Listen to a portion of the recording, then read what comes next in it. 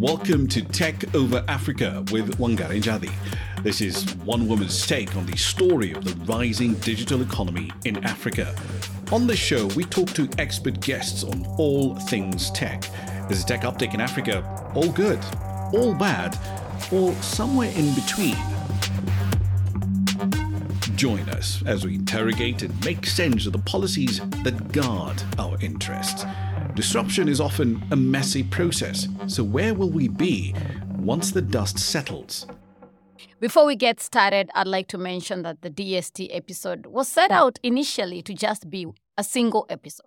We decided to split this into 2 episodes. Teddy, I want to come back to you really quickly and ask, how does infringement to people's privacy play out with the KRA surveillance? Is this legal? Is this normal, like what they did to that lady that Anto was speaking about? So for me, the first, even before I address your issue, the first point would be, there are no guidelines to guide how this tax is going to be applied with the right to be forgotten. The right to be forgotten is now known. Right. That anything you post internet, just like any normal human being, you expect that those things you post 20 years ago should be forgotten. They have not said, okay, we are going to cap our investigation to this date. Right. There's not like that. All right. So they have not taken time to say, okay, we are going to implement the right to be forgotten. The unfortunate bit with this issue of DST and surveillance, anything you post on social platform, you have given your right to privacy on it. Right. It It becomes public information. And the moment it goes to public information, then you have no control of whoever accesses it. What you have control of is the rights that you enjoy in that publicity. So, for example, if they came and said, okay, we have seen you are sending, give us 7 pairs of shoes, then you took them, what they cannot now start doing is treating your right at that point when you're now with them. That should not be. What you're posting in public, then, that becomes public information. Now, they should even now ask at that point, is this thing even yours? Right. Because you may find most of the people who are now trading online, they have workers. I may have a shop online. I'm an advocate. I have assigned a different person to be trading on behalf. Right. So if they call that person, they're not targeting the real owner. So some of those questions is what they have also not addressed, because they have just that this is the digital service provider. They have also detailed that this is the digital market provider. Yeah. But they have not gone to the root of the person. And isn't it the same government that is supposed to be protecting any Kenyan on the internet platform from issues of ethics and social justice, pay gaps, exploitation, blacklisting, cyberbullying, and the list goes on and on in terms of digital harms. So where does, from a legal perspective, to what extent can the government come in and protect these digital workers or entrepreneurs? So first, the laws that are currently on, they have not addressed each and every aspect of the digital protection. All right. So we have child online protection regulations. And remember, even as crime increases, they are trying to use these already existent laws. All right. And the only one that is applicable is the Cybercrime and Telecommunication Act. Those 2 acts are what now people are now applying. But they're not sufficient to address some of these issues. Right. So for me, as things are emerging, we need to then have an improvement of those laws to be able to protect. But I agree with you, the government should offer that protection. Now, do we have policemen who understand? No. Oh, no, please don't. I'll give a story quickly. Somebody went and said, we went to Central Police Station and said somebody has stolen my images. And, like a copyright issue. And the person was reporting this issue to have happened on Instagram. The first question the police asked was, where is this Instagram? We go and arrest the person. The Instagram was assumed to be a person. So is this the same police you're sending to arrest me? We are technologically advanced in comparison to other African countries. But please, when you don't know what Instagram is, I have a problem. There's a university whose Facebook account was hacked and they had to leave it, tell you that. Imagine. You fight back. You take back. Really. And I think it goes back to what Anto was saying. There is no space to actually air your grievances because even the government itself has not created those safe spaces where anybody, any Kenyan really, can actually go and say, this is the issue I'm facing on online platforms. I want to be protected. We know people who have actually committed suicide. We know people who have left social media platforms completely or gone into mental illness. There are no frameworks, like we're saying, to protect these people. I want to say something very important. I think the government, as usual, comes from a very reactionary approach. There is never proactiveness. By the time they're signing deals and contracts with the big tech to come and set up shop in Kenya, have they actually done, again, the due diligence and the process and said, for you to set shop in Kenya, these are the requirements. My people must be protected. Remember what happened with Summer Source? Was like an outsourced agency where Facebook had contracted them to be doing, let me say, their dirty work of cleaning, really bad content not to get out to the public.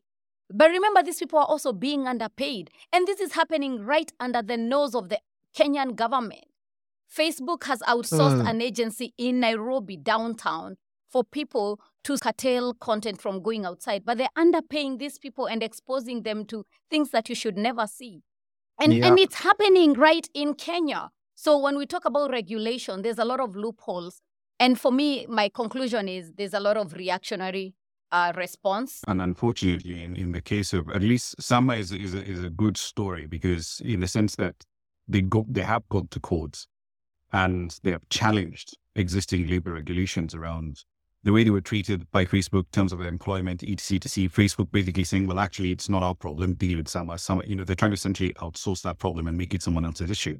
But, and Teddy would actually know this better than I am, because I just look at the data in terms of the case handling processes that go through the judiciary.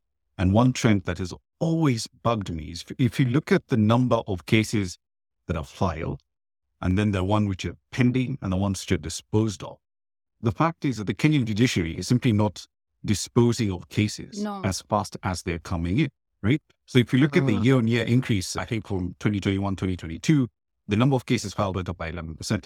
But if you look at the number of pending cases, right, the ones which still have not yet had a proper resolution, either kicked out or we have a conviction, something has happened. That number has gone up by over 100,000 cases between end 2017 and end 2022.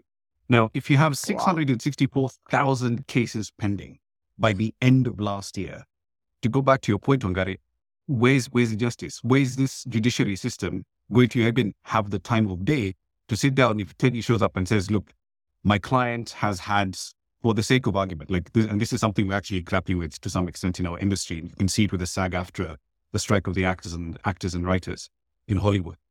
If I sign up Anto Neosoul and I tell him, come onto the set, do a shoot for one day, and I've got it essentially, and I make an AI clone of him.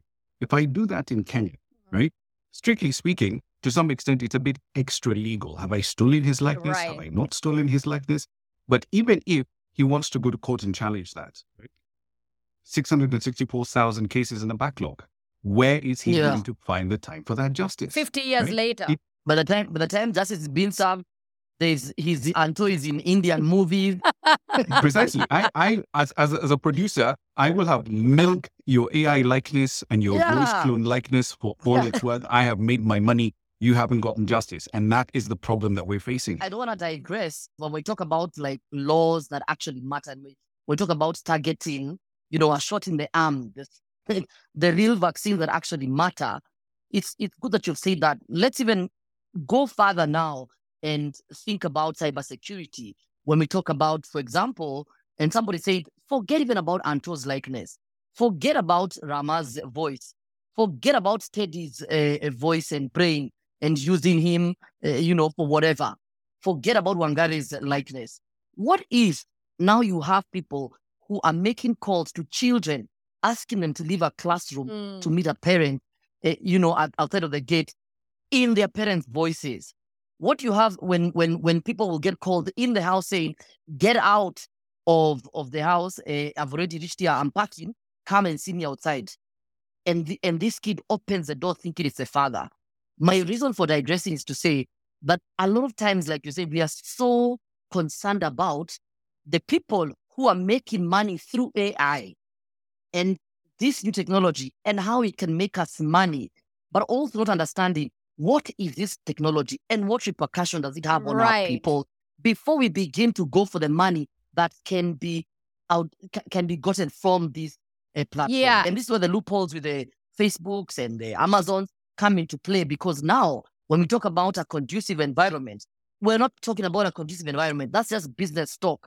What we're talking about is an exploitative environment that the big companies can be able to outsource, and like Rama said, outsource problems here, right, and then leave it to us to deal with the repercussions. And this is not news. Like, this is information that is known globally. Digital colonialism, the big tech, developed countries versus underdeveloped, as they call them. It's not new. So by the time Facebook is coming to set shop in Kenya or any other of the big techs, what kind of deals, and partnerships are signed? What kind of contracts is the government signing with these people? Are they just concerned about the money, foreign investment and taxation, and not about its own people? Again, we get to be the grass in between when two bulls are fighting. Wangari, the people who sign and go to the international countries to even engage on this contract, one, they go there for vacation. That's true. All right? So they don't ask themselves, what am I signing? Right. What am I binding my country in this particular contract? Yeah. Well, go enjoy, get per diems, because I've had people saying, but then I'm going for a trip. The per diem I'm getting is even more than my salary. So that's what they're concerned about.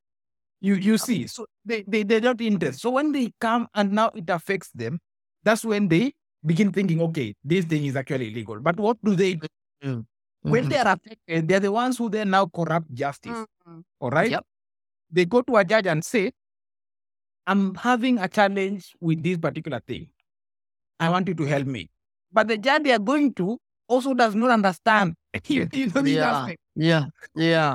Understand this aspect. So the judge may either refer them to a particular thing, or the judge, because of lack of understanding, may rule against it. All right? Or because of a lack of a proper regulation, may rule against it. And as Rama is saying, if a judge does not understand, what will happen? Or if the advocate does not understand, the advocate will keep postponing that case until they get understanding, or until some form of reconciliation is achieved. Right. Yeah. Or just even like exhaustion from, for example, now the digital content creators. What happens with a lot of governments when they drag along these stories is exhaustion, because even you as an advocate, Teddy, if I stop calling you about the issue, you'll know I'm exhausted.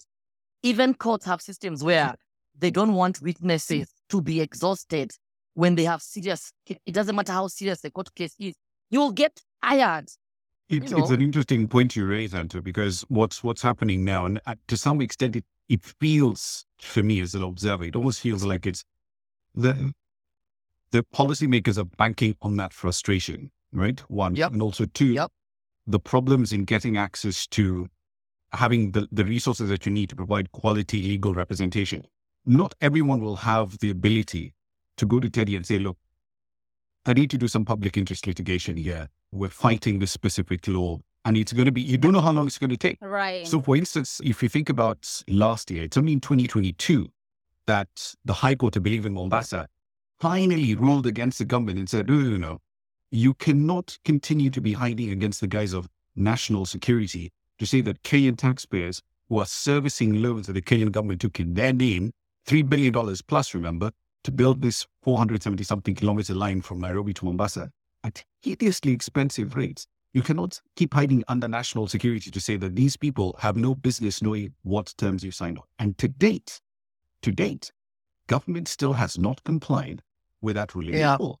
But if you think about that entire process, right, the construction of the rail line and the signing of those initial contracts took place at least 10 years before that. Now, how many people, how many organizations have the legal patience and the financial resources to go to law firms and say, I don't know how long this is going to take. I need you to be on retainer, but we're going to push this and pursue this case for another 10 years. So, and another local example right now, we know that the 2023 Finance Act, which is this legal instrument that gives the government the ability to impose taxes for the next fiscal year, right, has been suspended. In fact, it was suspended. It's been suspended for the last 2 weeks. But on the 30th of June, the energy regulator amended the price of fuel, and they cited that very act which had been suspended. At the time, they said, no, but we haven't been served. Last night, literally at 11 p.m., they changed prices again. And they kept saying, no, this is in compliance with the 16% VAT that, is in the 2023 Finance Act. Now, even for non-legal people like myself, I know that you cannot cite ignorance as a defense in court. It will simply not fly. And yet, one of the reasons why agencies like EPRA, among other government agencies, can get into this kind of nonsense is because from their perspective, again, if you look at it as a cost of doing business problem, what I'm doing is fundamentally wrong. It's imposing costs on households and businesses. But who's actually going to come and challenge me and impose those very personal costs on me as a policymaker? More often than not, no one. So they keep going. It's essentially an incentive for them to get away with it. There's also that thing of like I said, after they've done Wangari, let's see how far we can stretch this. Are the advocates, are the lawyers, are they going to keep the judiciary in check? Is the LSK in bed with government? Is the church going to keep the state in check? Are the digital content creators going to, put their business out there? Are they well represented? So it's an issue of, let's see how far we can also, like you're saying, let's just see. It's like when someone insults you, they want to see your reaction. Now they throw a stone at you. Will you turn? So they keep pushing the envelope, but only to the detriment of the citizen, but not pushing the envelope when it comes to the expenditure of the taxes. Nothing on accountability. Just let's see how much we can milk from these people. I mean, guys, with all due respect, nobody is okay when anybody riots or protests. But the fact that there's 8-9 people whose lives are lost, whose families are shattered. But the first thing the Minister of Roads did was they did not go to check on those families. You guys, you know exactly what I'm talking about. In fact, he actually came out literally barely 24 hours later. He's already giving us an estimate. It was not even 20. It was not even 20. It's $5 to $700 million. $5 million worth of damage. $5 million. I don't know a quantity surveyor who works that fast. I'm sorry, I don't. I mean, the guy was dropped at Mlolongo from JKIA, walked all the way to Mlolongo, and within those 15 minutes, he already knew that the cost of reconstruction of flower pots, which we never even asked for, that's our expressway, is going to be around $5 million. And on top of that, stays immediately. This will be started by the taxpayer. And by the way, we have contracts saying that if anything happens on this expressway, the Kenyan taxpayer will pay, and we will know how. We'll find a way how for them to pay. And neither you, nor I, nor Teddy, have you ever seen any of these operational contracts? Because I haven't. Nothing. And yet the same constitution says that we, because it's literally our money. If you're going to take, I'm sorry, it's very simple. No taxation without representation, but you also have to provide your receipts. If you're going to tell me that I'm going to use your money for X, Y, Z, show me the paperwork. If you can't show me the paperwork, you have no business coming to tell me I'm going to take money out of those pockets. The same minister, whilst in government opposition, if you remember, because the only country in the world where somebody can be in power and be in opposition. When he was in power and still in opposition, he was fighting tooth and nail every single day in the mainstream media to have the government to release the contracts of expressway, release the contracts of the ports. Every single day, he was always fighting for these things to be released. Now he's in government. How he's telling us that this is a part of the preconditions of these contracts and we will pay for it. I don't even know where he's getting this. Now he has access to the contract. Instead of fighting for the sovereignty of these people vis-a-vis this contract, which he said was never for the power of the people. Now he's reminding us how we will pay based on these contracts that he fought tooth and nail to not be implemented for the Chinese. Now, and please note, we are also living in a country where the Auditor General, who I will call the accountant numero uno in maybe all of East Africa, she told a parliamentary committee that according to her books, she does not see any numbers or as far as debt is concerned in this country. This is an ongoing conversation in this country where the Auditor General has said, as far as debt is concerned, in my books, I do not see, there are no numbers to show the debts we owe or debts accrued. In the same breath, we also have leaders who have come out, including leaders like Senator Okiya Mtata, who I greatly respect, who has said that Kenya has paid its debts to the fullest. In fact, now we are just swimming in extra money. You know that money where if you're in a Kenyan school, now the principal can buy for you guys bread because now we are about to close school and there's some money in the exchequer. We are being told by senators and people of good standing like Senator Okiya Mtata that the country is not swimming in debt and we have overpaid our debt. Explain to me the same scenario where we are now introducing means and ways of taxing people. Who is telling the truth? Who is lying? And who is who? Should we even pay this debt until all this nonsense is sorted? Right. Who do we run to? You know, what Rama said is, if you look at our Contempt of Court Act, which, by the way, was declared unconstitutional. Wow. Okay. Lord. We're in jeopardy. Why would any judge want that? Why would any judge want that unconstitutional? Why would any judge in the world? Can you guys see we are beyond being saved by anybody? We cannot save ourselves and nobody. Yeah, we're beyond saving. We're on the next thing, whatever that is. If you look at that act, the maximum amount of sentence that was prescribed is 2 million. Now, if you were to charge the CEO of EPRA with 2 million, he will produce it within a minute. Yep. Okay? So that's a fine. Yep. You say, okay, what do I have to lose? The amount is 2 million. And remember, it's not coming from his pocket. It will be paid by the oil marketers. Yeah. Yes. The oil marketers don't have the money because remember, they're still owed tens of billions of shillings in oil subsidies. No.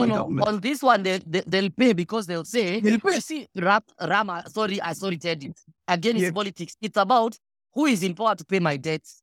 The current government, paid with them, they'll pay my debt. So the guy will go on WhatsApp, tell Teddy, don't worry, wake up, kama wakili, let me show you. He WhatsApps the oil marketers and says, guys, so you want this amount to stay up? I want 2 million. You see, that means that all these government officials will treat us with contempt. When they treat us with contempt, that's what you can see even Murkomen coming and saying, you guys, you will pay. If it was punitive enough, and I don't want to go to the extreme of China, but if it was punitive enough and say someone will be jailed, there's no opportunity of a fine.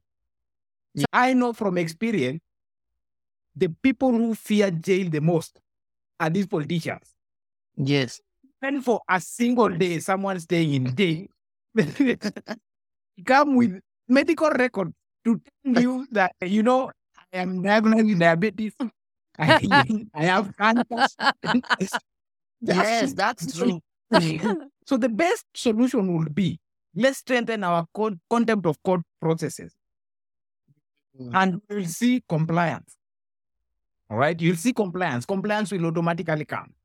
And this bribery should also actually stop. Because if, for example, somebody is put in jail, unfortunately for Bado, he really enjoyed the time he was in jail. I think Bado really enjoyed.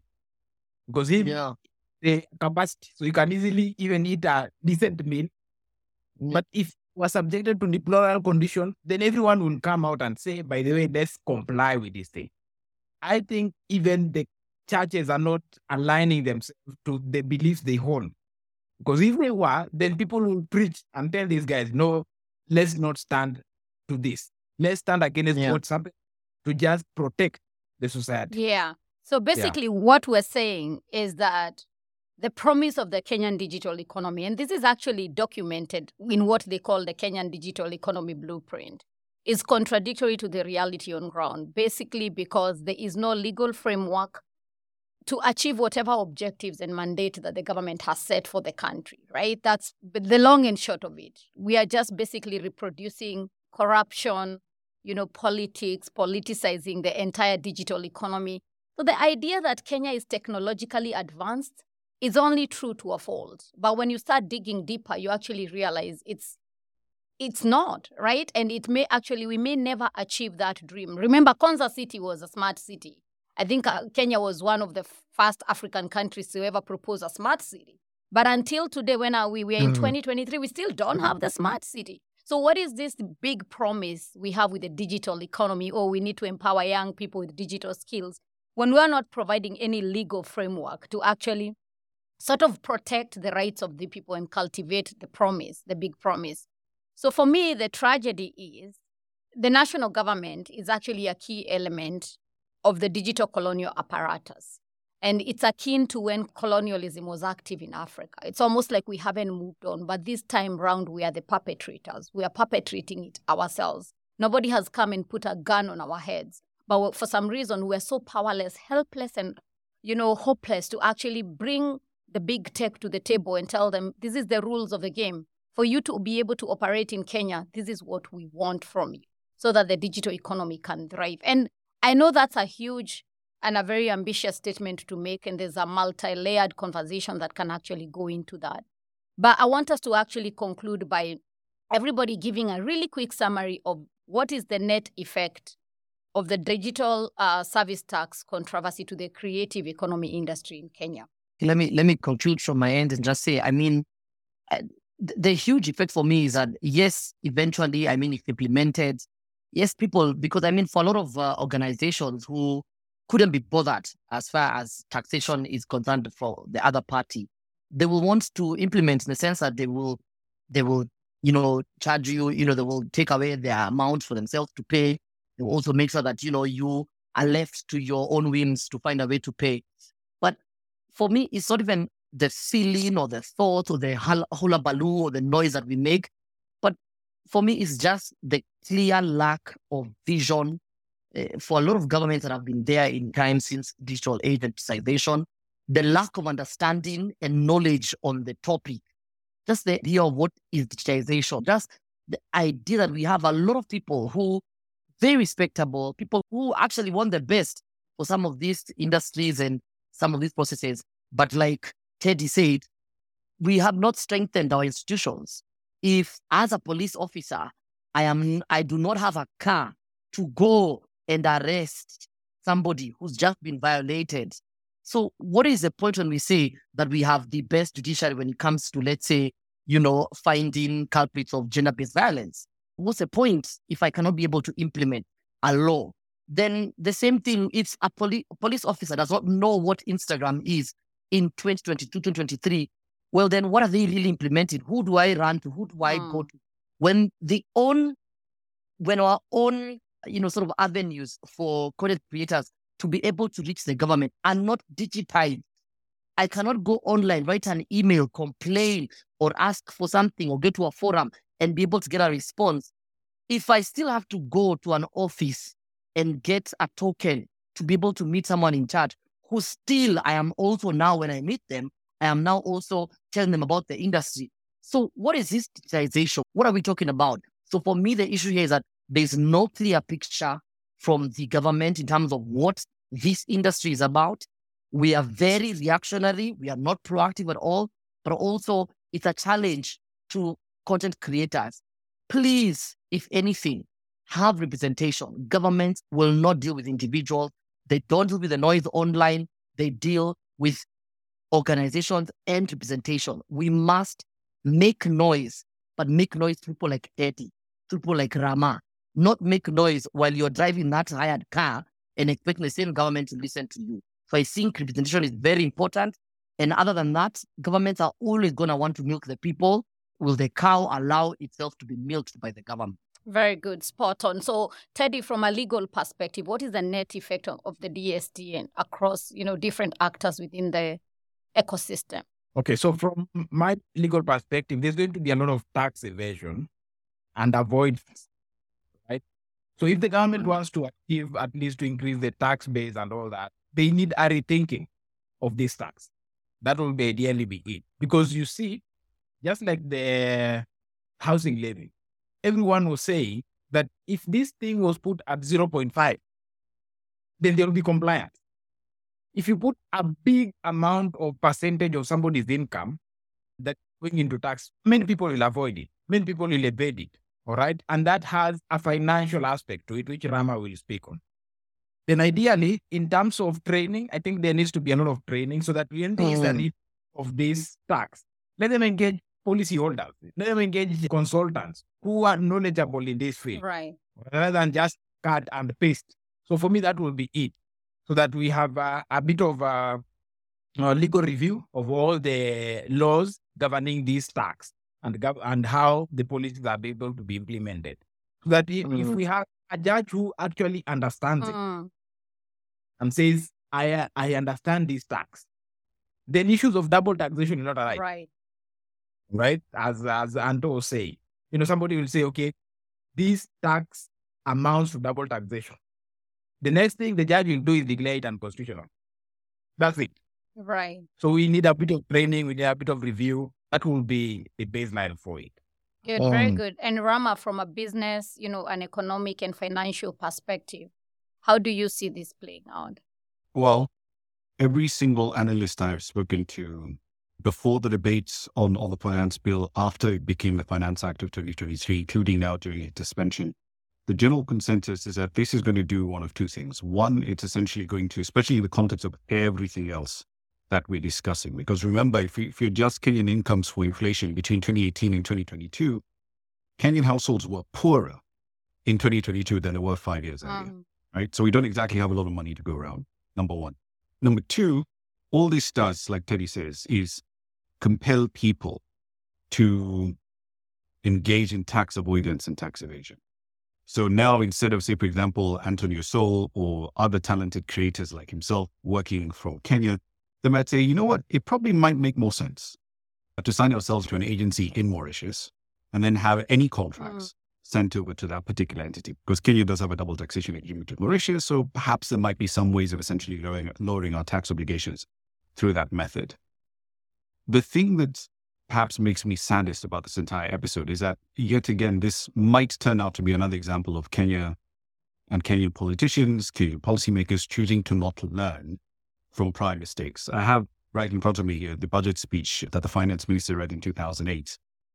And at the time he said, quote, "In addition to making it possible for border operators to graduate to faster and more comfortable means of transport, it has the potential to create wealth and employment opportunities for youth in rural areas. So to encourage wider use of motorcycles, I propose to zero-rate value-added tax on motorcycles with an engine capacity of up to 250 cc's. Now remember, 2 years, actually less than a year after this particular proposal went into law, you and I could walk into a supermarket, could buy a motorcycle for less than $1,000. Right. Today's enormous industry around delivery services, the fact that you and I can simply call someone, go into an Uber app and get groceries, medicine, fast food delivered right to our door, the direct result of that is this specific tax cut.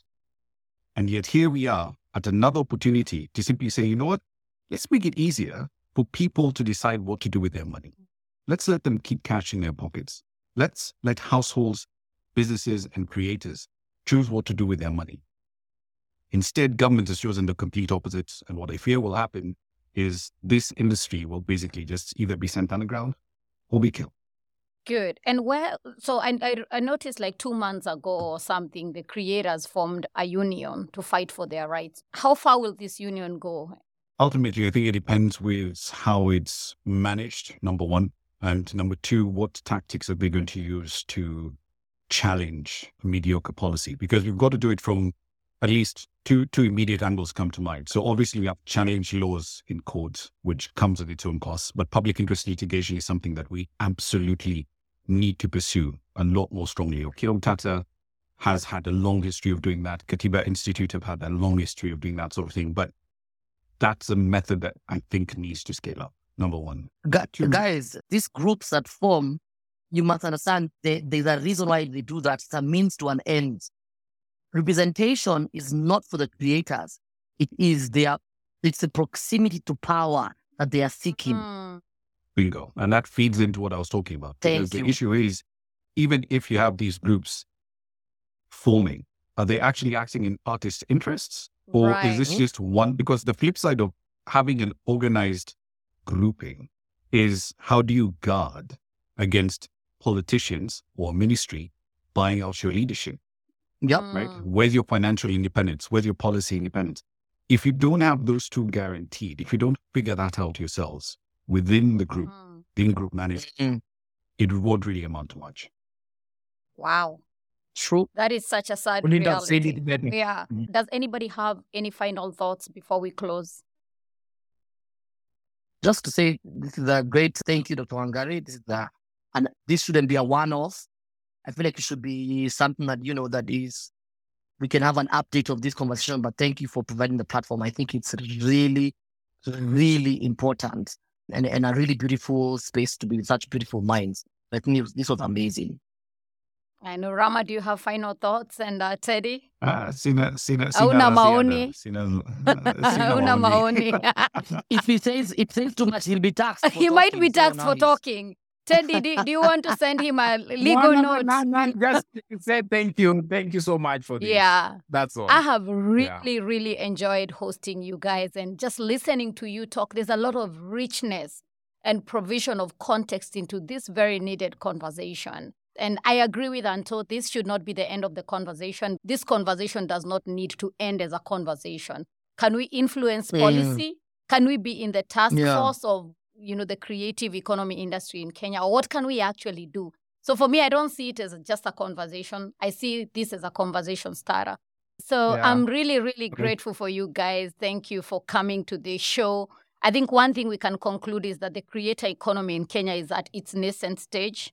The digital service tax structure was definitely rushed without due diligence. There was no clear stance. And it's contradictory to the traditional known withholding tax. That's why we're talking about issues to do with double taxation. I will end with a quote from one person that I interviewed who said about the DST. He said, "We do have gaps in law. The intent in the spirit of the DST is far from the freelancing ecosystem.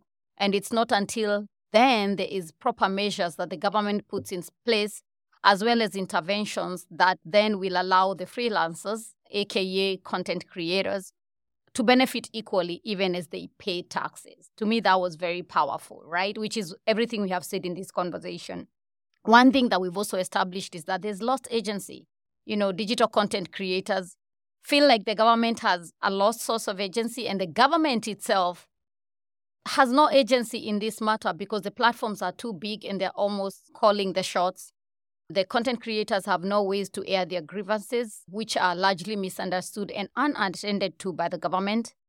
And the imposition of the DST is unconstitutional, right? Because there was no public scrutiny and public consultation as is required by Article 10 of the Constitution. So maybe the next conversation will be, what do we do about this? Like, how can we help? How can we influence and formulate policies? Because we do know a lot of young Kenyans who are trying to make livable income from the creator economy. And we do know it's happening in other parts of the world, so it's also possible to happen in Kenya. Thank you so much for joining us. I am grateful and I wish you a wonderful evening. I know it's very late in Kenya.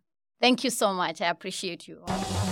Thank you for listening to Tech Over Africa with Wangari Njadhi.